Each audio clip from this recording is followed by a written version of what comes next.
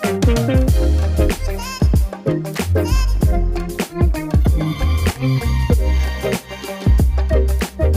to Under the Influence, the podcast where we help chiropractors improve their communication skills so they can help more people and help people more.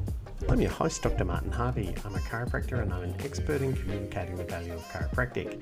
Today we are going to be talking about the core ideas around why people do what they do. So I've spoken often that the whole purpose of the influence literature is to help us understand why people do what they do and what can we do to ethically influence them to make better quality decisions.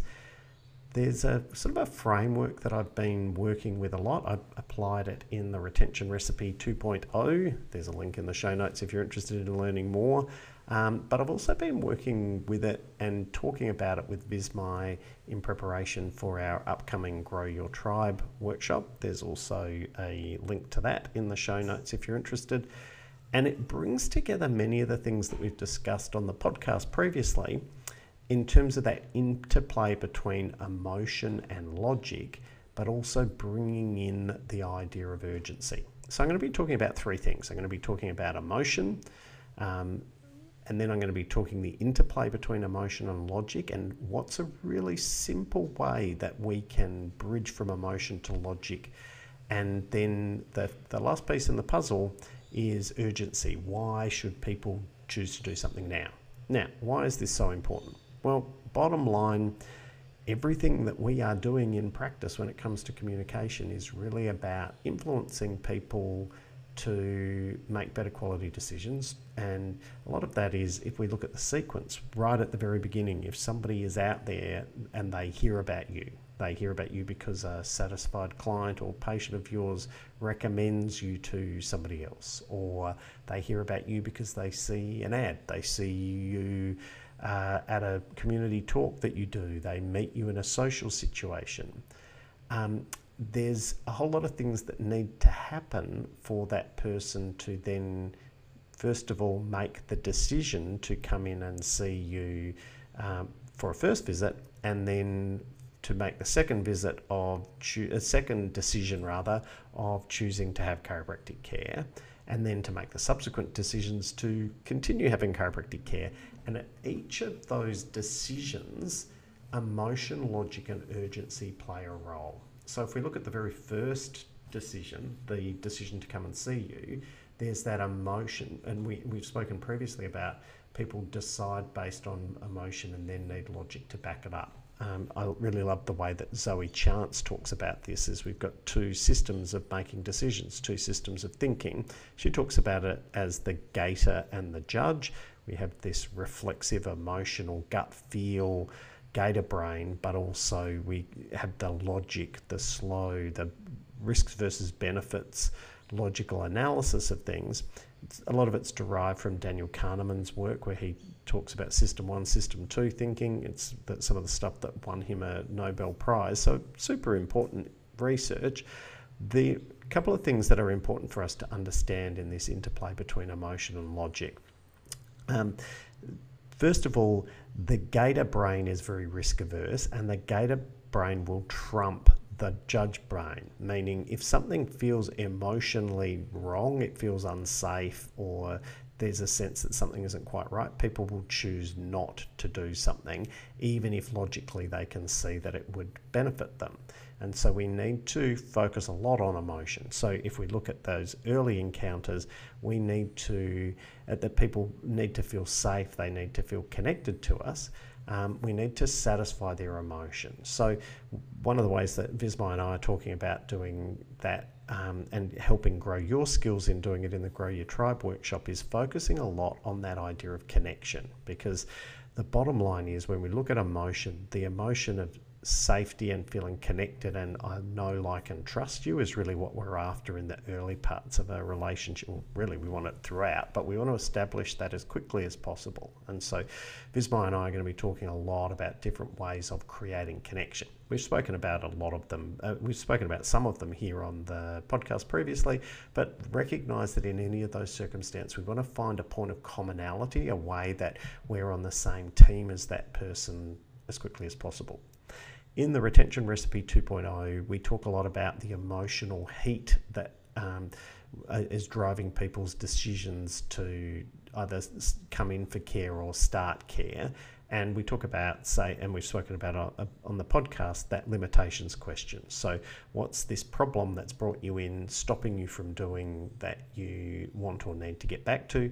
And understanding that if we're looking at emotional heat, that when we're communicating the value of chiropractic, talking about it as the features of it doesn't really have much emotional heat. So telling people that you use CBP technique or network technique, it doesn't have any emotional value to them. It's a feature. Telling them that you correct subluxations doesn't have any value. It's a feature. Telling them that you will reduce nerve interference doesn't have any value. It's a feature. Even improving their health for a lot of people, it doesn't have any value because it's a feature. The benefit is, first of all, can you help to solve a problem for them? Because as, again, Daniel Kahneman talks about, we are 400% more motivated to solve or avoid a problem than we are to be abstractly better in some way, to gain something higher than what we have. But even within that, we need to unpack and connect chiropractic particularly to solving a problem that helps them to get back to something that is higher in their lifestyle values. So there's more emotional heat in helping me do the things that I love to do or see as my role or identity to do than to help me back to doing things that are just things I have to do. So I often use the example, like I have to submit tax forms, I have to do paperwork to provide, to pay taxes and all those sort of things when I'm running a business. And if I wasn't able to do them, there's some value in me getting back to doing them, but it's not the same value as something that helps me get back to being a chiropractor if I'm limited, or getting back to being the father that I want to be, or the husband that I want to be. So I've spoken about those ideas previously. Now, the interplay with emotion and logic is if we get people to have a positive emotion with us, that they know, like, and trust us, and then we get some emotional heat around the value of what we're providing, so that there's, yes, I want to do this because I want to get back to being able to garden, or I want to get back to being able to be the mum that I want to be, or to be the breadwinner that I want to be. We then need logic to support that, because we want to engage their mind. People are risk averse, and if there isn't, and they've been burnt a lot of times where people have promised that something can do something for them and then there's nothing there. So we need to satisfy the judge mind too. The challenge is that it's a slow moving beast, the judge mind. It takes more time. And so we want to use fast tracks to do that. And so I'll say in the Retention Recipe 2.0, we talk a lot about using things like schema, where we use an existing understanding that people have around, say, soft tissue healing time frames that they might know from having that cultural understanding that we have that muscle, from watching sports, that muscle injuries take a certain period of time and ligament injuries are going to take a longer period of time, that a subluxation is a bit like a stuck loop or a bad habit in your spine. Those type of things that allow us to fast track an existing understanding that they have, to give them a big logical picture of the value of what you're doing in a short period of time and without too much complexity. Another way that is really interesting, that can get us to take an emotion, take something that they've told us and turn it into something logical, is to use numerical ratings. Now, what do I mean by this? When you turn something into a number, it's then processed more by the logical part of our brain. And so again, in the Retention Recipe 2.0, I place a lot of emphasis on turning things into numerical ratings. So the classic thing that you would do this is to ask somebody, let's say somebody's coming in to see you with back pain, and we could say to them, look, tell me what's 0 to 10, what's the pain level, and you might actually choose to do that. Tell me about it at its worst, so that they get the the expressive logical part, the expressive emotional part. Tell me all about it when it's at its worst. And then from there say, look, when it's at its worst, 0 to 10, 10's the worst pain you can imagine, 0 is no pain at all. What is it at its worst? And once they commit that to a number, then they're then linking the emotion to something that is logical, something that's going to drive it. Well, it makes sense if this is an 8 out of 10 that it's an important problem for me to deal with. But we can use this numerical rating to create a more logical bridge from other more emotional descriptions. So when we talk about a limitation, so let's say that back pain is impacting somebody in their ability to garden the way that they'd like to, then you can turn that from emotion to logic by saying, look, in terms of how limited you are with your gardening, if 0 is you can't garden at all and 10 out of 10 is you're completely free to garden, or you could flip that around. If 0 is that there's no limitation, if 0 is you can't garden at all and 10 out of 10 is you can garden as much as you like, where are you? So just make sure that you're consistent with that, basically. But in turning it into a numerical rating, we're then able to get from that emotion to the logic and get more likelihood that people are going to follow through on a decision. The third piece in this framework, if we've got an emotional connection, they know, like, and trust us, we've turned up the emotional heat on the reason that they might choose to do something by focusing on benefits, and in particular solving a problem and having an understanding of which the real cost of the problem to them in terms of particularly impacting the things that they love to do or identity to do. We then bridge to logic, in particular by either using things like schema to make our suggested response or solution to their problem make sense. But we're also going to use numerical ratings because they're a really perfect way for internally in their brain them to go from from emotion to logic. The next part of this framework is the urgency piece, the why now. You see, we're naturally going to tend to, as humans, procrastinate. If we don't have to commit, we'd prefer not to commit. We like that thing of keeping our options open and not committing unless we absolutely have to. Now, particularly in Australia and places like that, it's not legal to use time-limited offers in many circumstances, but I also think that they're unnecessary and they run the risk of reactance in a lot of circumstances. And reactance is where we loop back into that emotion part of it and people feel like their decision is being manipulated by somebody else. Their right to agency over their own decisions is being impinged upon and they choose not to do something. The gator says no to, even though the judge says yes, and the gator wins.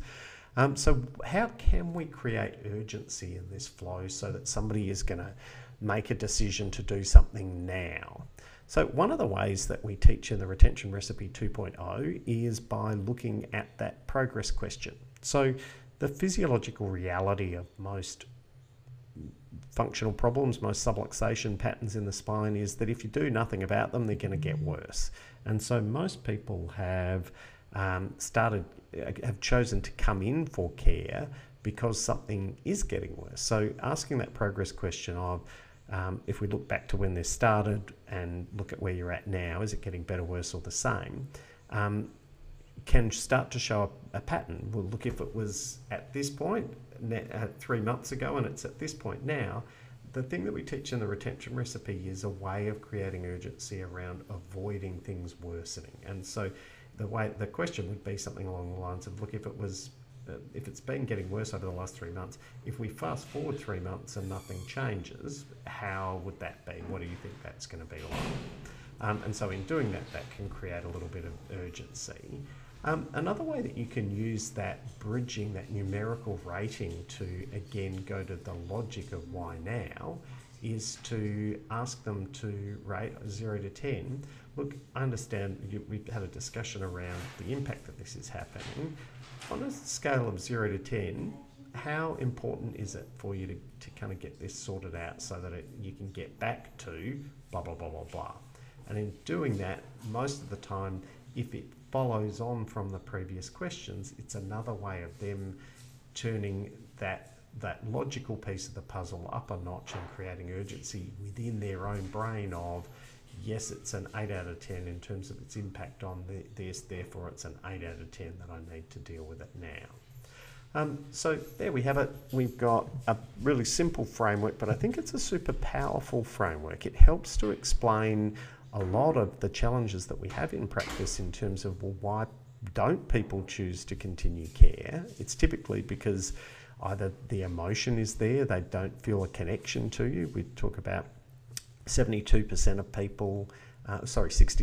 of people leave any business because of real or perceived indifference, or there's that we've lost the relevance in terms of the connection of chiropractic to things that are important to them, so the emotion isn't there, or we haven't explained the logic. People don't know what the value of coming in once they're no longer in pain is there, or there's the urgency. If they might be emotionally connected, they might see the logic, but it's just, there's no urgency, I'll do it later.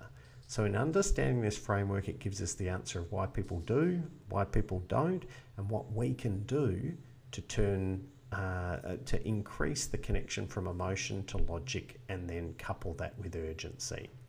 So if this has been an interesting framework for you, I'd love to hear from you. If you'd like to learn more skills and strategies that align with this framework, I'd love to. If you're Australian based and you want to join Vismai and I in the Grow Your Tribe workshop, it's really coming together beautifully. It's built on powerful ways of creating connection and delivering that individualized value, so it covers off on the process that we've spoken about today.